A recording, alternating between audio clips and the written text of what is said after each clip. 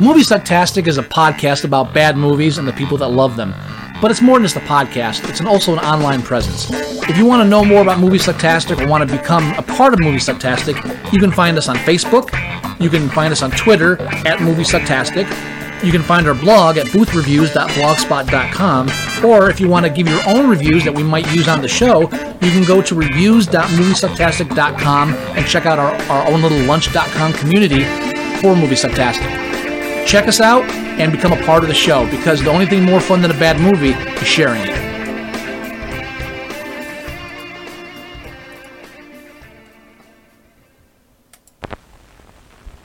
Russ Meyer, the rural Fellini, serves up a colossal motion picture geared for the young and old alike, the sophisticate and the blue collar. A cinematic smorgasbord of mind-boggling beauty. 6 of the most bountiful women in the world, served up from the lusty table of Russ Meyer. Feast on it. Rated X.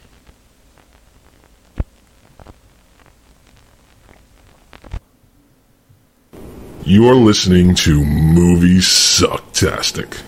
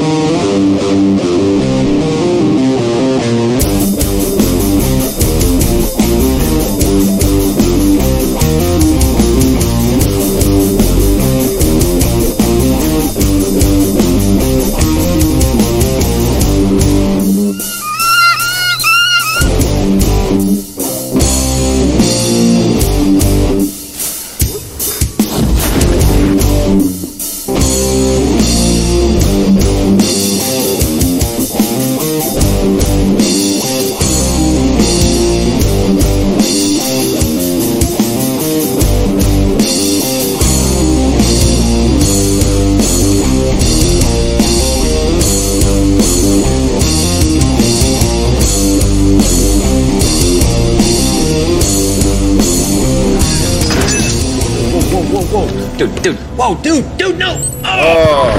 Hello. Oh my gosh. All right. Oh yeah. Welcome, everybody, to Movie Sucktastic after a lengthy hiatus. Lengthy is correct. Yes. Oh, sorry about that. Things were moving. Oh, moving. Yeah. I got nothing but... Oh my God, I got nothing but problems here. Let's in the past month, let's important things that we missed in the month that we were gone. Everyone loves the Joker film. Everybody. And people that shit on DC love it. No problems there. And apparently Martin Scorsese's criticized Marvel films and everybody lost their fucking minds. Yeah. Yeah. Holy shit. It's like a week later and we're still having debates on this? Yeah. It's a little wacky. And he's even come out, not with a retraction, but basically just kind of saying, like, listen, you know, we make different kinds of films. Yes, it's cinema. Yeah, but I mean, it all comes down to what your definition of cinema is. Correct. And according to him, I can't even say that he's wrong. He says he says, what did he call it? A theme park? Yeah. And what's funny is Paul Rudd was on Howard Stern, and Howard Stern keeps talking about it because he doesn't agree with Martin Scorsese. And he had Paul Rudd on, and Paul Rudd was talking because he asked him. He said, "Listen, what do you think of this?" He says, "You know, Scorsese says that it's not cinema." And I think it is. And Paul Rudd said, well, he goes, well, it is. I mean, it's playing in a cinema. I think Robert Downey Jr. said the same thing. But then he started to go in about, because, you know, he's Ant-Man, and that's in the Marvel Universe.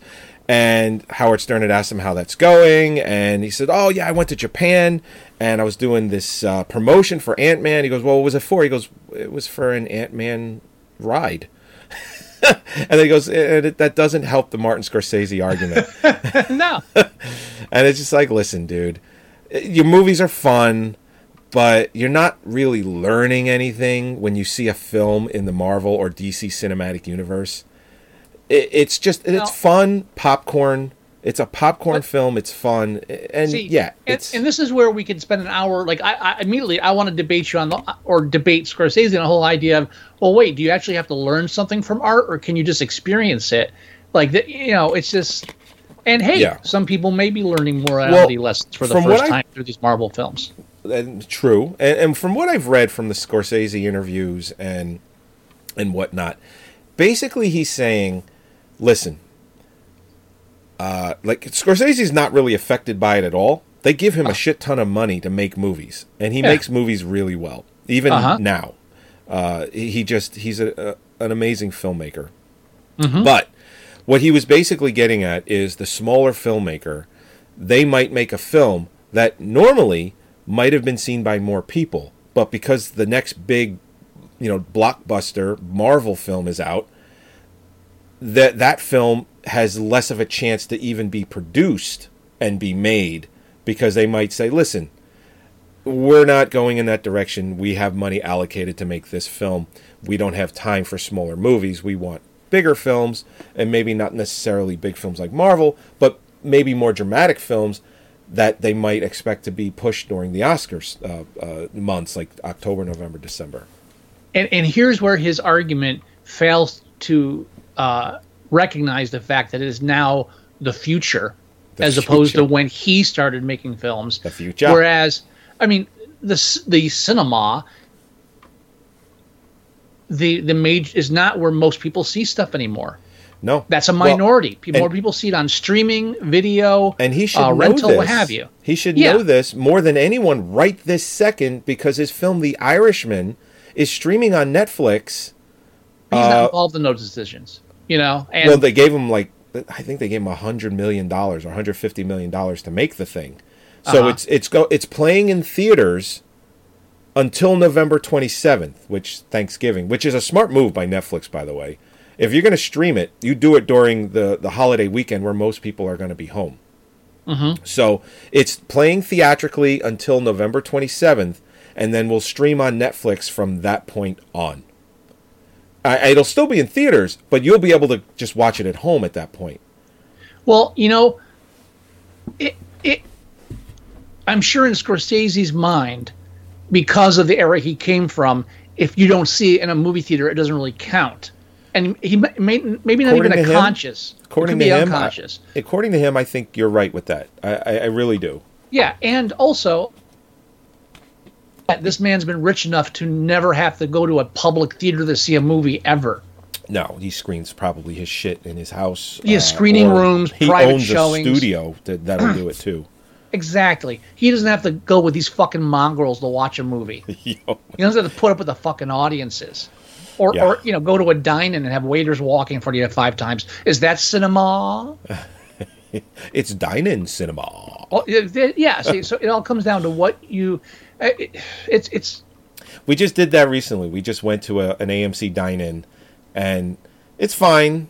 They come out. I mean, like, somebody could press a button 10 times and have a waiter or a waitress come out 10 times, and that's.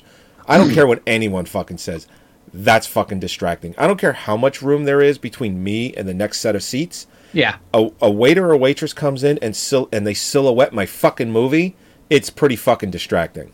Yeah. The AMC theater that is here by our house is not a dine-in. It's only a matter of time before it becomes a dine-in, but it's not. And that's the theater we actually go to by choice, because we reserve our seats.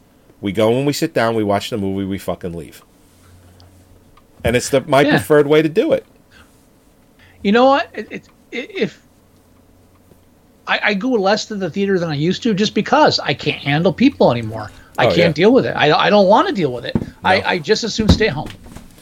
I thought the drive-in was the answer to that. That was just the opposite. People are even worse at the drive-in.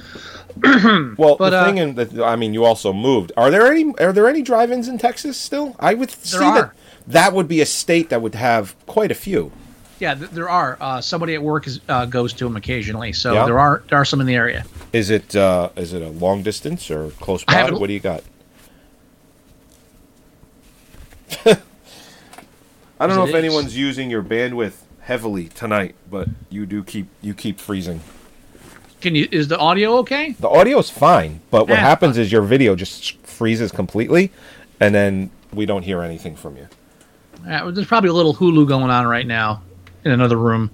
But I'm getting in the attic this fall, and I'm hardwiring the house, so you'll see an improvement on that. That sounds awesome.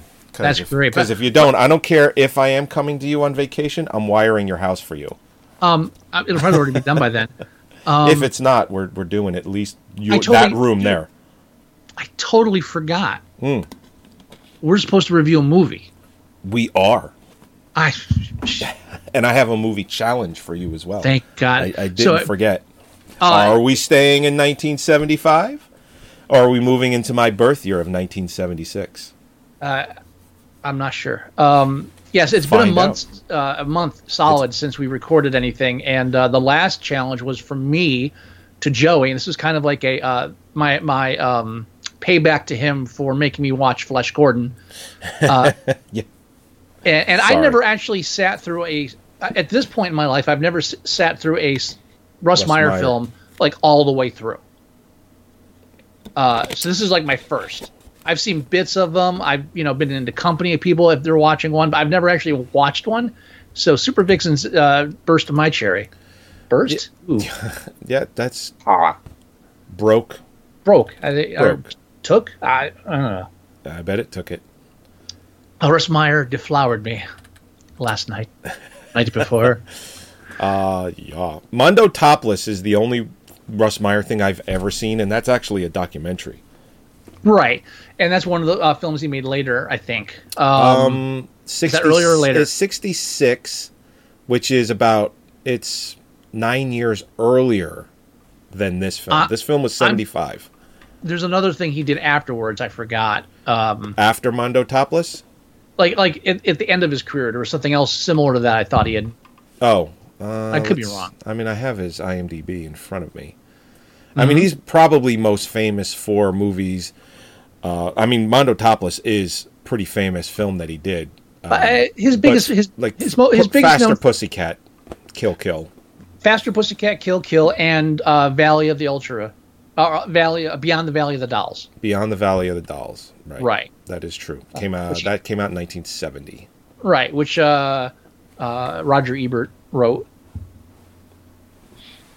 Oh, that's right. If I click on that, yeah, Roger Ebert screenplay. It was originally supposed to be an actual sequel to Valley of the Dolls, but after the 8th or 9th, I might be rounding high, anywhere from 6th to 9th script, I think it was 6 scripts that the author wrote, and they rejected all of them, and so she eventually just said, "Fuck it, I'm not doing it." So they did their own thing. So they didn't use any of her characters, just the title, which they kind of already bought. Right. And I think she sued after that. I don't doubt. I mean, why not, right? I think I remember that, but yeah, it was just like a whole fucked up production to begin with. So, all right. So you challenged me to this. Super Vixens. And all I'm going to mention is Joey, Well, yeah. Feast on it. It's in the trailer that I played. Yeah. Rated X. Rated X. I love that.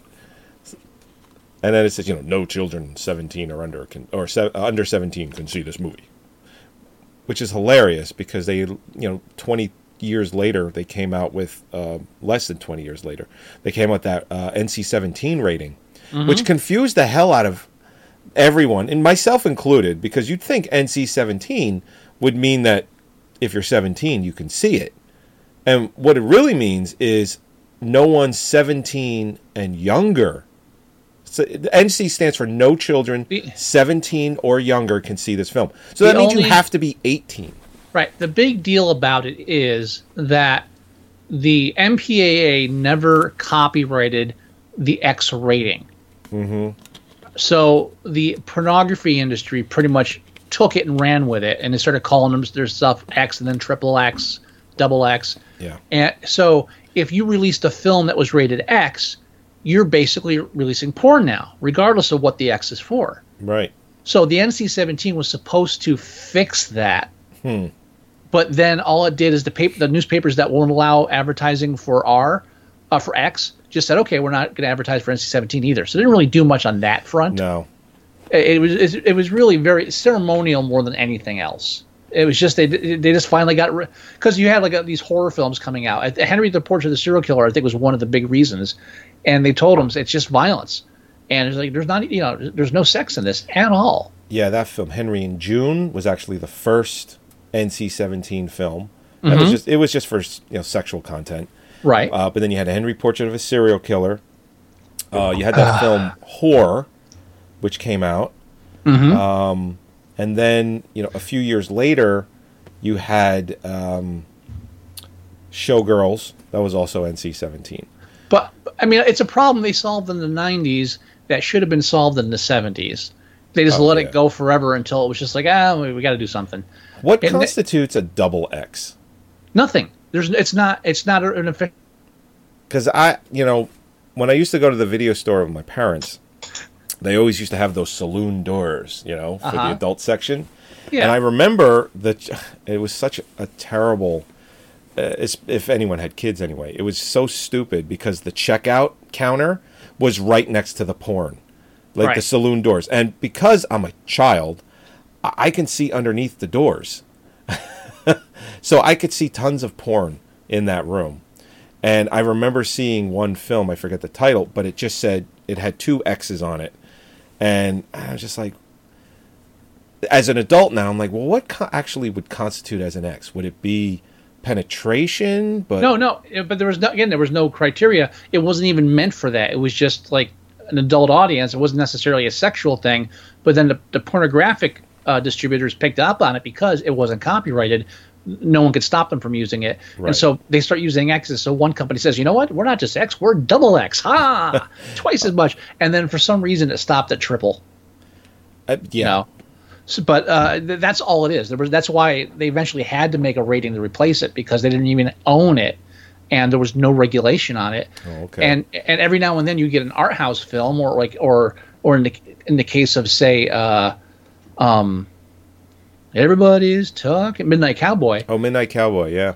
Winning an Oscar and still having this X rating that kind of means pornographic. Yeah. The first and only film ever to receive an X rating to win an Oscar. And that's why Best Picture too. That's why you wonder why and the fact it was because it was about a male prostitute. It's like I guess there wasn't that much pushback on it. Yeah. But really, at that point, why don't you think to yourself, maybe we should actually make an official rating? But they didn't realize. I guess they didn't realize we can get that out of hand. Who knows? I just realized now that I don't own Midnight Cowboy. I should probably throw that on there. Yeah, I like that movie. Yeah, no, I mean it's good film all around. I mean Dustin Hoffman. I'm walking here. Made famous by him in that film. Mm-hmm. Now, what I haven't seen in a while that I need to catch up on is The Electric Cowboy. What the fuck is that? I don't think I know that. I think it's Robert Redford. He's a cowboy that's hired to ride this horse through Vegas that has lights on it, and he steals the horse because they're mistreating it. Okay, I do know that one. Yeah, I remember I saw bits of it as a kid, and Electric Cowboy. I'm expecting something much more exciting. No, no, definitely not. No, definitely not. All right, so Scott challenged this to me, and I think a quick refresher on our challenges. Our format has changed. So now we've started our challenges in 1973, the year of Scott's birth, and we go back and forth, and if we decide that we're done with that year, one of us, whoever the challenge has come to, can decide to move us to the next year. Right. So, for instance, Scott challenged me to this film, and if I feel like we're done with 1975, I can move us to 1976 with a new movie challenge. So I have a challenge for Scott. We'll see if we're still in 75 or we're moving to 1976. Right. But right now we're moving into some Super Vixens. Yeah. So Scott had visited New Jersey. He lives in Texas now, and yeehaw, motherfucker. He visits New Jersey, and he visits my wife and family, and it was great. And we decide, because we're just hanging out. We decide that we're going to watch Super Vixens at my house because we're like, listen, we can do this now. We can get it out of the way. And we can when we start doing the show up again, when you get back, we're good to go. We couldn't make it through this film. We tried. We really, really, really tried. Now, in defense of the film, it was kind of late. It was so late, and it wasn't really capturing our attention. I just remember about 20 minutes in thinking, "This got to be about an hour in." Yeah, are we done? What's going on like, here? We got to be, we have to be heading into the, the final lap on this. Hit the info button. 22 minutes? Yeah. We're not even half through. What? I was so surprised that the movie was only on for 22 minutes or 25, whatever it was. It was less than a half hour. And I was like, I started to fall asleep. At one point, Scott leans over to his lovely wife, Holly. She's like, I think we're losing Joey. Oh, yeah, we were. Yeah. So we had to stop the film, and we ended up watching it on our own separately. Mm-hmm. Him in Texas, myself in New Jersey. And it wasn't any better. No, but I watched it solo that time. I didn't try to drag the wife into it. Same here. And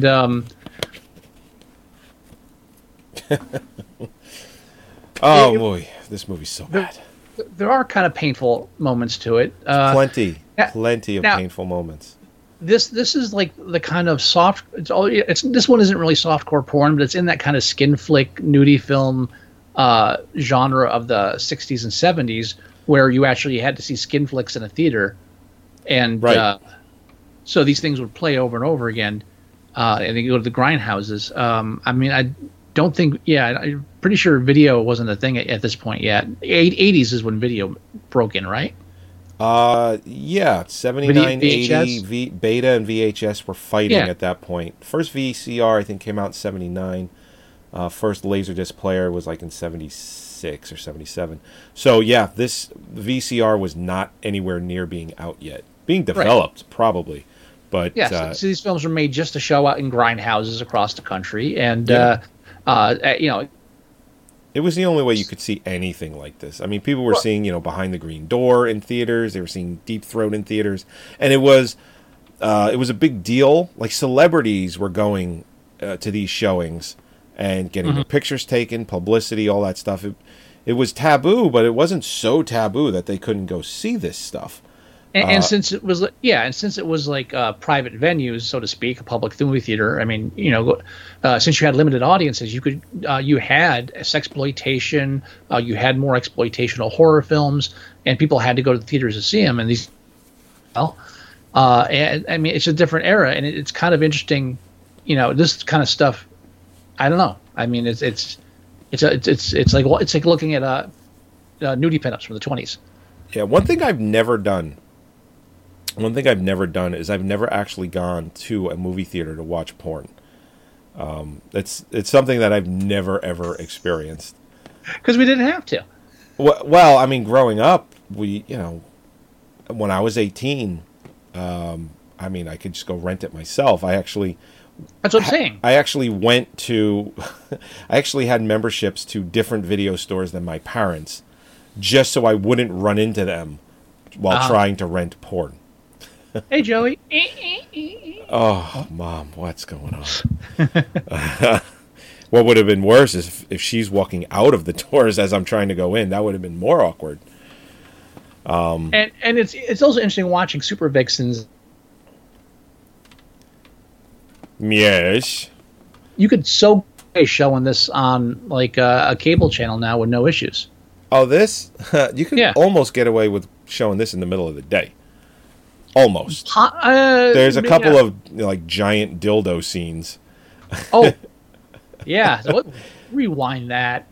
Well, when we were watching it, the very first one is it's a shot from him from behind, right? And he's putting on his pants, and you just see him grab what looks to be a. It's like the shower scene in Basketball. Yeah, It's just like hanging past the knees. Yeah, but it's from the back, and what looks like he grabs a loaf of bread, a hard salami. Just name your cured meat, or bread. And we all just look at each other, and I was like that was his giant dick. And Scott's like, wait, what? I go, I believe that was his dick. And Scott says, rewind that, please. I rewind it, and there he is. It's I don't know how you could call it subtle, but it's so fast. Well, it's like it's not subliminal, but it's just it's just enough of a flash. It's not like that scene in Fight Club. But you see from behind, close. It's close. Grabs his dick, and it just quickly pans to the next shot. And then later on in the film, they do it again. Yeah, with a different character altogether. What's his face? Charles Napier. It's Harry Sledge. Yeah, and what she does is he's having a hard time getting it up to have sex with her. Well, you jump. I know. I was just jumping to the other giant cock scene. Yeah, but you don't need to get the detail. Just they throw the bed back. Giant cock. Giant cock. Well, she grabs it and she tells him that basically he doesn't know how to use it or some shit like that. Now Charles Napier, I'm watching him. Like I recognize him. I know, but what do I recognize him from? What's the one film that I really recognize him from? It took forever. Well, I know him from a few films. It's the one film that pops in your head. And I was like, it's at the tip of tip of the skull. I know there's like one film specifically, that like the first film I probably saw him in. I got a couple. For me, it's probably Silence of the Lambs. Oh no, Blues Brothers. Blues Brothers. He's the country singer. See, I don't remember him in that. I haven't seen Blues Brothers in a really long time, but I remember. Yeah, he's burned in my skull from that movie, from that scene, those scenes. Yeah, he's just got the kind of like this weird crooked smile, which Russ Meyer probably liked. The square jaw. The square jaw. Yeah, he was always being typecast as cops in movies. I think he's played a cop like 5 times in his career, 6 times. One being Silence of the Lambs, the other being the cable guy. Don't forget Super Vixens. And Super Vixens, he's a cop in that too. I mean, he's being typecast as early as the 70s. From Silence of the Lambs. He was the cop that got his face cut off. Oh, is he? By Lecter? Hannibal Lecter. Who that's how he escapes. By cutting Charles Napier's face off. I didn't realize it was him. It was okay. Yeah, he got his face cut off. Oh, sorry for the spoiler. Speaking of firsts, one of the actresses in this film too is responsible for one of my first one of the first films where I recognized sexuality to a certain extent. Oh, who is it? It is what's her name? Oh, it's got to be the famous one. The hell's her name?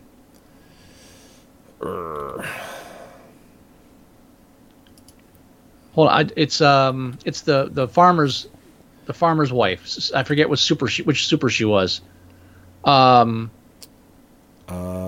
Super Soul. That's it. That's who it was. She was also the telephone operator. her title in the film is Super Soul Telephone Operator. Right. Ushi Dugard, and she was the naked girl in the shower in Catholic High School Girls in Trouble. Oh, where she's getting her boobs all soaked up. That's her. And then she's against the doors and her boobs are flopping up against the glass. That's her. Wow. That is her. That is the Kentucky Fried Movie. The Kentucky Fried Movie. That is the pair breast from Kentucky Fried Movie. Yes. Wow. A permanent part of my childhood right there. Oh yeah. Oh yeah. Oh yeah. Oh my God. Yeah. Oh yeah. So that was a pleasant surprise watching this. I bet it was pleasant. I mean, the only thing that keeps the film interesting is the fact that it's Russ Meyer's world is a bit surreal in these boob films.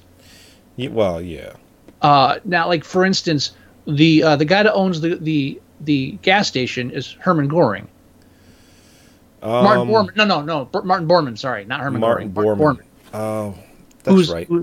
Who's a Nazi? Yeah. A historically famous Nazi whose body was never discovered Although I think they found the remains like a few years ago. But at this, I don't know. But like, so escaped Nazi war criminal running the gas station. Why? No reason. He's available. Yeah, it was funny. I thought it was funny. Where the Yeah, it's that. I don't know. The film periodically reminds you that it knows it's like a cartoon almost. And I'll tell you, I never watched this film as a kid, but I saw one scene of it as a kid, and the image was so burned into my skull that I recognized it the minute I saw it in this film. And it's when the first super one we meet, Super Lorna, played by Christy Hartberg. Super Lorna takes the phone and puts it between her cleavage. Christina Cummings was her real name. Right. She when she puts between her cleavage while Super Angel's yelling at her on the phone. Oh, that's right, because she was stealing his husband.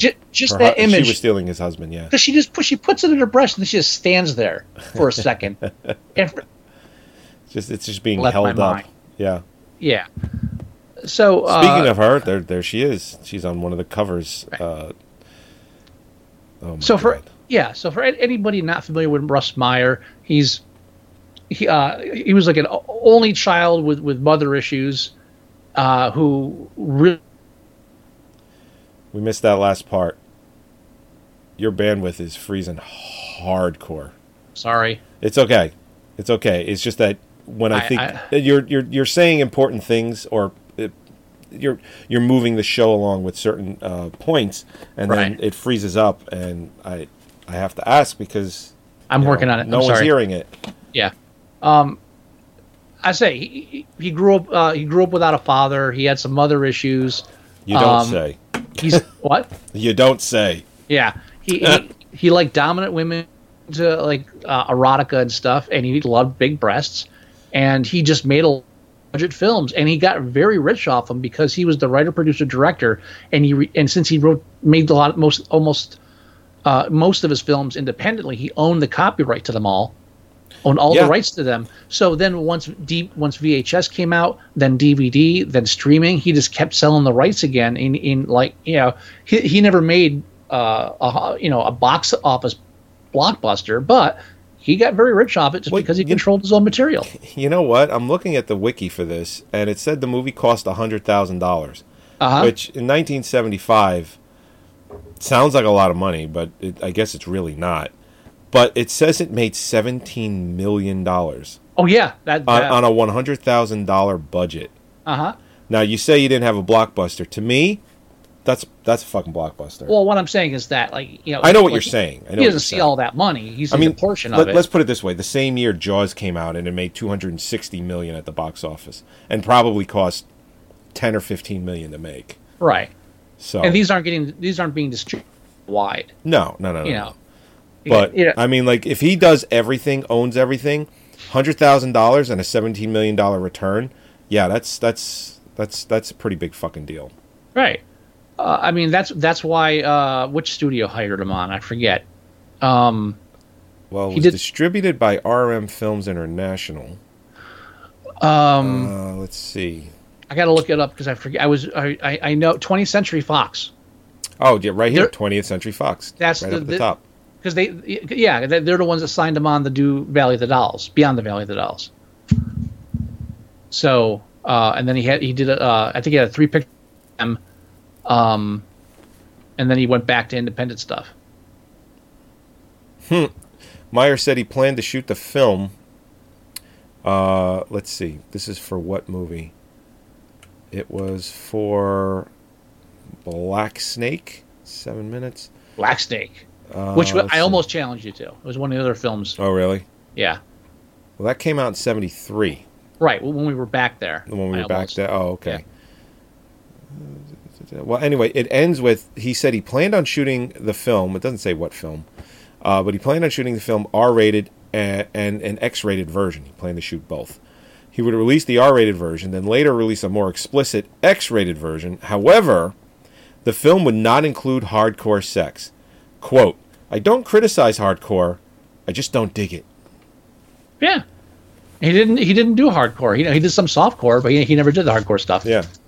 I mean, it seemed like he could have moved directly into the hardcore business and done very well with himself. With his reputation, yeah, but he was an artist, and you have limits. Well, there are limits. There definitely are. His one wife died in like one of the most famous plane crashes of all time. Which one was that?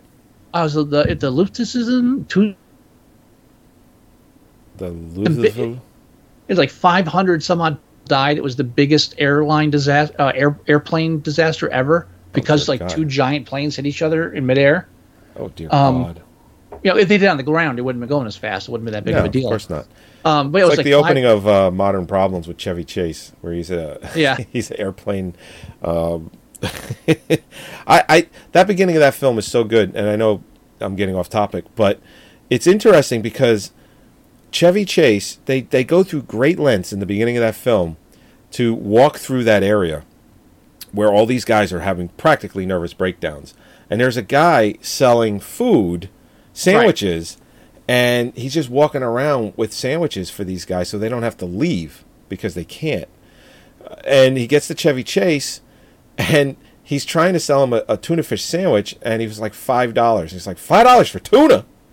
Then Chevy Chase buys it, doesn't eat it, and just hands it to the next guy. And it's like, I get that you're moving the scene along, like something has to happen. But the whole time I'm thinking, now as a kid, I didn't fucking care. But as an adult, I'm like, that was a complete waste of fucking money.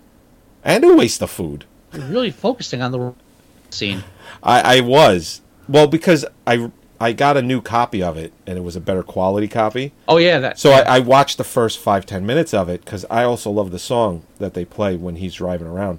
Mm-hmm. And I watched that scene, and I'm like, you're right. I'm focusing on all the wrong... I'm like, he bought the sandwich, didn't want it, but bought it anyway, then just gave it to somebody.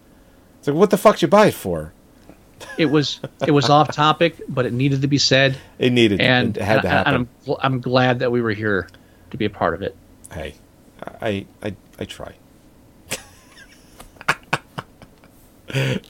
Anyway, so Charles Napier's character, he's a cop, and he runs into what's the kid's name? Again, you're going too fast. The kid's name is Clinton Ramsey. He's our stud of the film. That's right. And he works at the the giant cock. Right. He works at Martin Bormann's gas station, where his oversexed girlfriend, Super Angel, keeps harassing him on the phone. You got the other Super Vixen hitting on him, so he runs back to the house. Slaps the wife around, has sex with her, then leaves her. Like a real man. Right, but he leaves her. When he goes to leave her, they have a fight. So a neighbor calls the cop. In walks in Hank Napier. Harry Sledge. Harry Sledge. And Harry Sledge falls for Super Angel, and then later beats and kills her. Yeah, stomps her to death in the tub. No. Stomps her half to death in the tub, then drops a radio in it to finish her off. That is right. Yeah, you're correct. You're correct. Right. So then Clint Ramsey is blamed for it, and then he proceeds to on a journey where every woman he bumps into is an oversexed, overendowed female that needs to lay him as soon as possible, and he rejects almost all of them angrily. Yeah. Yep. It's just the luck of some guys. Well, I mean, there is kind of a whole like Horatio Alger thing going. Like this kid goes on an adventure and meets all these weird people on the way that test his morality, but he stays in. That's really the whole thing here. And there's actually a strong duality in the film too, because Super Angel, and it wasn't intentional. His Russ Meyer's hello, Russ. Who is it? Russ Meyer's wife was supposed to play Super Vixen at the end. However, they broke up before then, and so he gave the part to the same actress to play Super Angel. Right, that's right. And then created the third Super Angel like ghost that kind of like interferes indirectly in the later half of the. Yeah, it was interesting because when I'm watching it originally, and it happened. Well, we didn't get to the end, but I watched it a second time, and I'm like, the first time I'm watching it with you, and I remember all that stuff, and then the second time I'm watching it, I'm like, wait a minute, what's going on? How is she alive again? Like, that's the same person, right? It was just one of those things where I wasn't in the right mind when I watched it the first time. I was just too tired.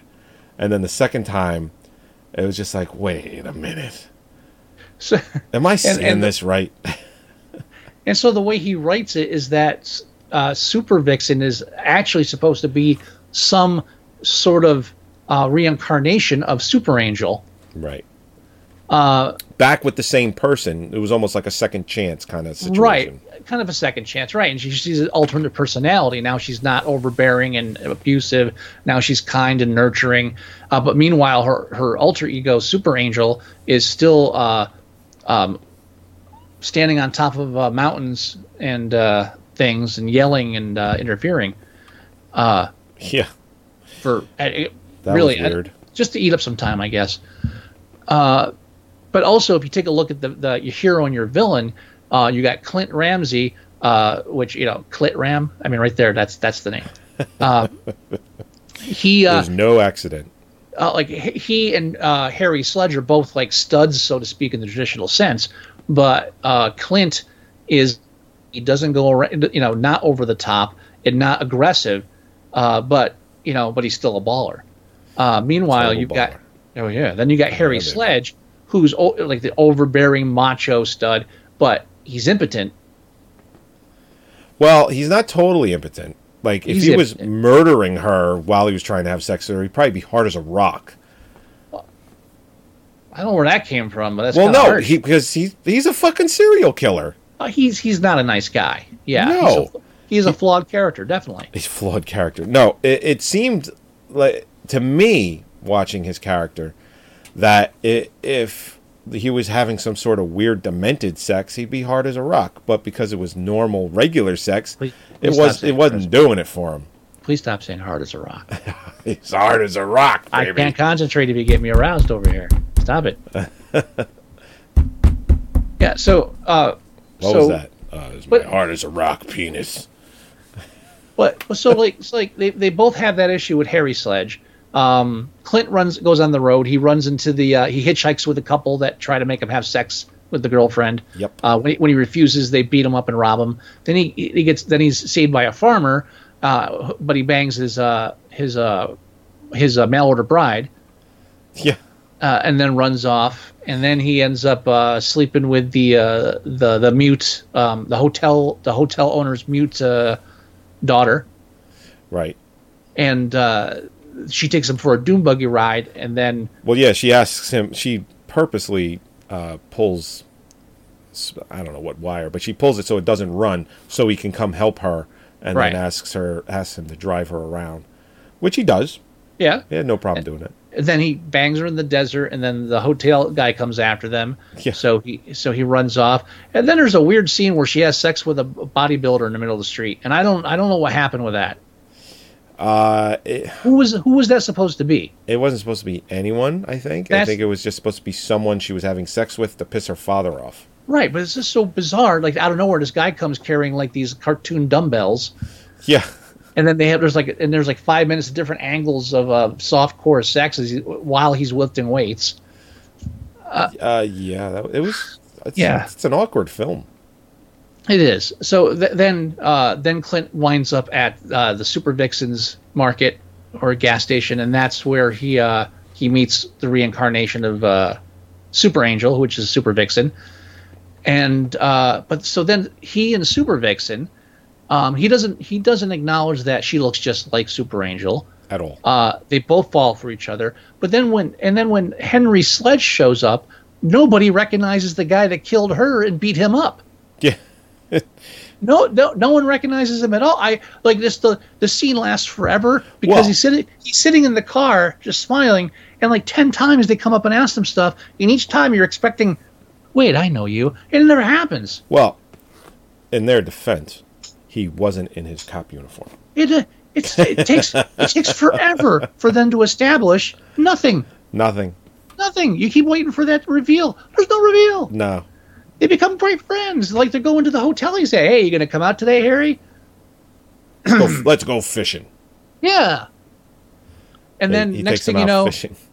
then next thing you know, he nails Super Vixen Spread Eagle in the middle of the desert and throws sticks of dynamite at Clint until there's an accident. Yeah, and then he ties her down. I just said that.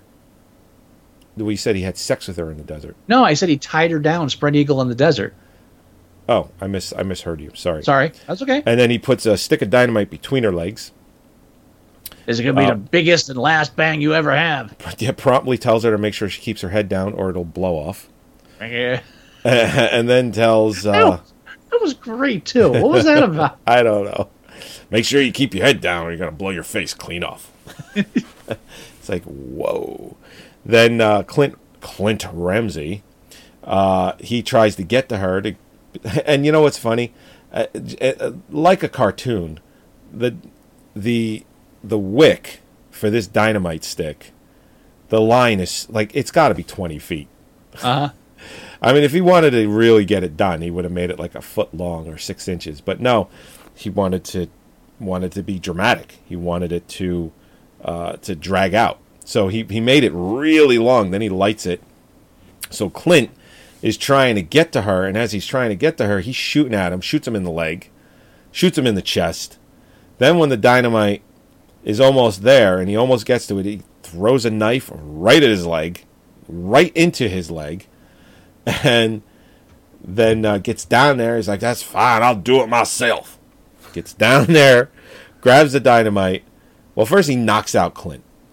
Takes him, drags him over to her, and puts him right between her legs, and then puts the dynamite between his ass cheeks. Now, Then the dynamite, it goes all the way down to the dynamite, does not explode. He comes over, annoyed, basically saying, Pollock dynamite, I'll never buy that shit again. Takes it back to his bag of tricks. The 70s. Yeah. Takes it back to his bag of tricks to get something different to kill them with, but then explodes anyway. And then that's the end of old Harry. Right after a Roadrunner. Basically. They escape. I also want to point out, too, End that credits. if you take the metaphors, the sexual metaphors going throughout the film, Yeah. you also have Harry, who's impotent. His choice of weapon is the dynamite, which kind of, the explosion is kind of representative of the orgasms he cannot have. You're going that deep, huh? Yeah. Yep. And then the act of putting the stick of dynamite between the butt cheeks of the man. Maybe a little dubiousness going on there. Maybe. Yeah, another layer of that. You know what? There's really no way to debate why that's not true. So I'm gonna let you have it. And you know, that's the thing about film theory. You know, sometimes you can read into stuff whether or not it was intended.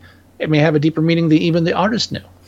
I don't know about that, but I'm gonna let you have it anyway. I bet you Scorsese would agree with me. He probably preserved this film so it would never be lost. Oh, sure, definitely. Because he's been a very big reason why a lot of films are preserved and restored and not lost, because we've lost quite a few films through the years. Oh, a lot. So he is a big reason why a lot of them, the way things are done now about preserving film and making sure that they don't get lost or destroyed, a lot of that is directly Scorsese's, his doing.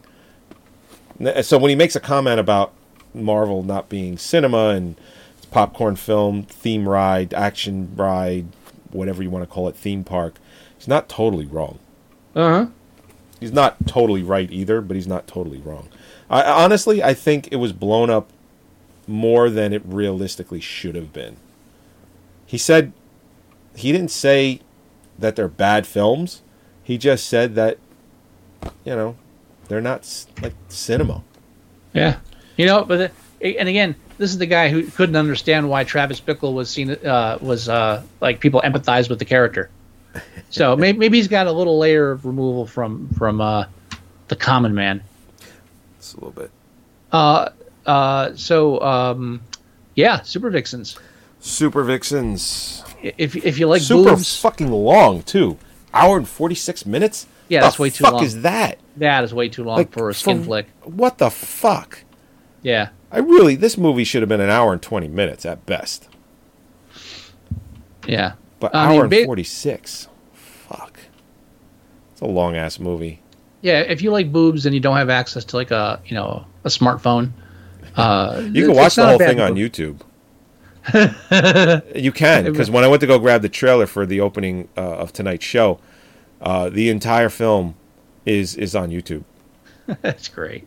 And it's the same quality, possibly even a little better than what I actually have, the DVD that I have. So, yeah, it's pretty shitty. What's the rating on IMDb right now?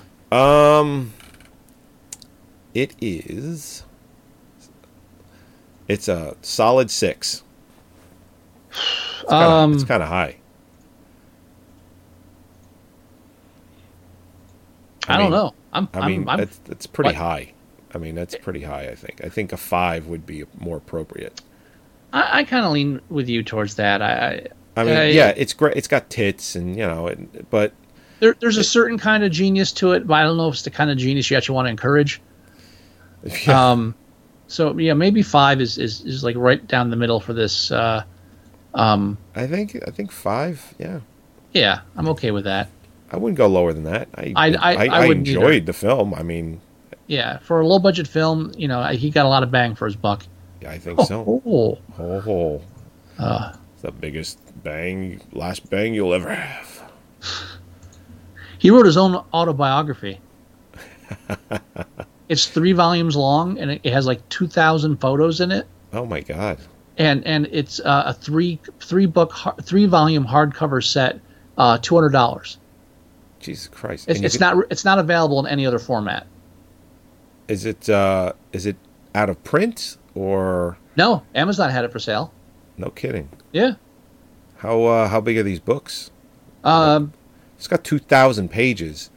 I imagine there are a few hundred pages. No, more than 2,000. I mean, photos. the 2,000 photo. I'm sorry. Some of them be smaller. It's not. But even so, it's 3 volumes. Yeah, they're big books, but they're not. They're like coffee table books almost. Not that big, but close to it. Wow. How long ago was that made? Well, he died in 2004, I believe, or something around there. So Okay. before that. Shit.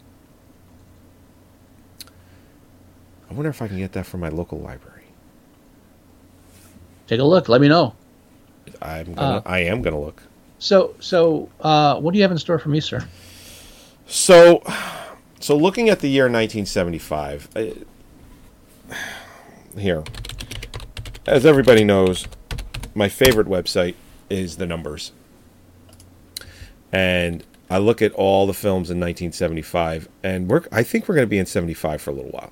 Okay. I do. So we are not moving out of 1975.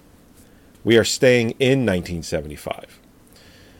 So there's a few films that I can challenge you to, and I think I gotta go see. Oh man, we've already done a futuristic film, Death Race 2000, and there's at least 3 let's not more. Get crazy. I wouldn't go. Well, that's true. I mean, it is set in the future.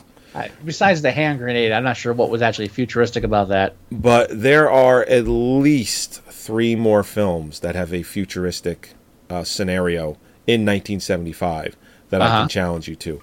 The film I am challenging you to is one of those movies.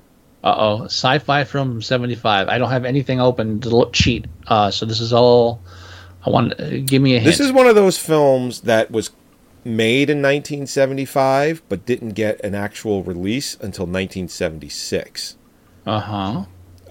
So it counts as a 75, so I'm going to challenge it to you. Now, you said it's a sci-fi film, correct? Well, it's post-apocalyptic. Now, we had this conversation, and it's not A Boy and His Dog. Although... I don't know if I'm ready for that. Did that come out in 75? I don't remember. I just know I don't think I'm ready for that. Well, I mean, whenever we get to that year, someone is... I mean... I know. Boy and His Dog. Oh, yeah, Boy and His Dog is 1975. So, fully expect that we're going to review that fucking movie. All right. But it is not A Boy and His Dog. Okay. Even if I told you who starred in it, both major actors, I don't think you would get it. It is a very little-known film. Try me. Okay. Max von Sydow is in it. It's not The Black Hole. It is not The Black Hole. And okay. Yul Brynner. Yul Brynner. It's post-apocalyptic. Future World. No. I can read you the synopsis. Read me the synopsis. Okay. Oh, all right. Are you going to type in my ear now? And I said read it, don't type it. What? I'm bringing it up. Uh-huh. Virus Holocaust is not the only plague that threatens our future. New York City, 2012 AD. 2012. In a plague-devastated world, one tired man finds a reason to fight. Yul Brynner, Max von Sydow, Joanna Miles. I don't reckon. No idea. What is this? The film is called The Ultimate Warrior. A film of the future. Ultimate Warrior, eh? Yeah. I very vividly remember this being... I have it. You have it? I have it. So let me check the old Scott Flicks. Oh, there it is. I very vividly remember this being on Cinemax. Cinemax would always, and I don't know if they still do because I don't have Cinemax anymore, but back in the day, Cinemax would say, showing over 200 movies this month. Cinemax was just very much, we show movies. Right. Whereas HBO and Showtime was, we show movies, but we show TV shows, we show our own produced movies, we show, after school specials. Whereas Cinemax is, we're going to show as many fucking movies as we can fit in a day. If there's 24 hours in a day, we're going to try and show at least 10 to 12 movies in that day. That's basically how Cinemax ran. Mm-hmm. Well, I remember one month when they had, over 200 movies this month. And I remember them saying, and watch The Ultimate Warrior with Yul Brynner.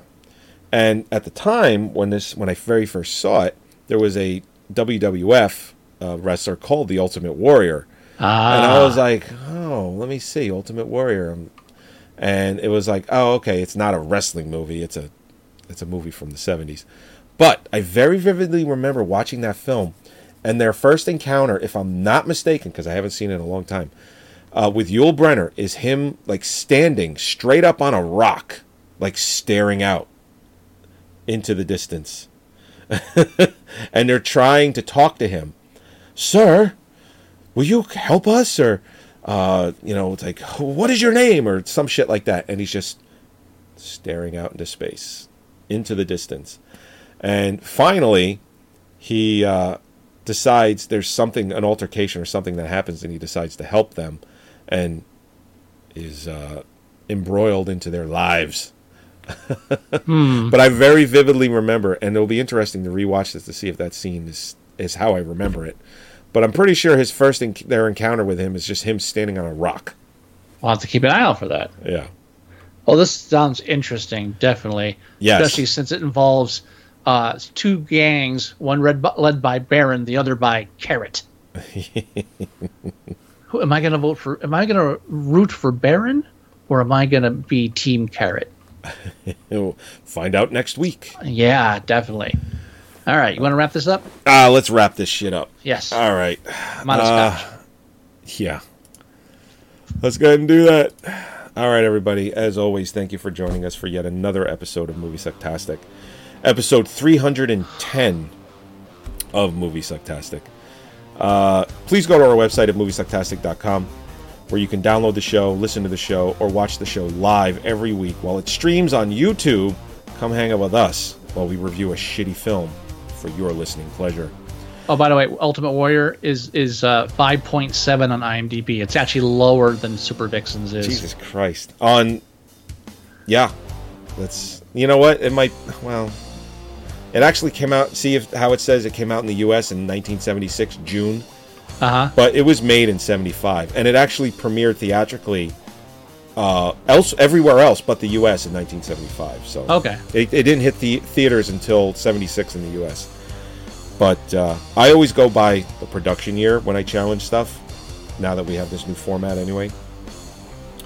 So anyway, go to iTunes. You can download or listen to the show there as well. Go to facebook.com/moviesucktastic, and everything we post there, from movie times to when we start to trailers to anything else that fancies us, goes there.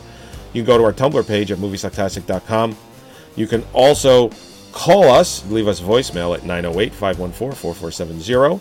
If you want to email us, the address is themovieguys@moviesucktastic.com. If you do either of those things, we will read or we will play your audio on the show. You can also download the 100% free Android app for your Android device of your choice. Everything I said is in the app. It's 100% free. We highly, highly recommend it. And that's all I got. Do you have any words of wisdom, Mr. Wilson? Can't make a thoroughbred out of a jackass. There you go. I love it. Yeah. All right, everybody. We'll talk to you next week. Oh, Bye-bye. yeah. Oh, yeah. Bye. It's happening, whether you like it or not. Huh? What? Yeah, exactly. Bye-bye. Bye.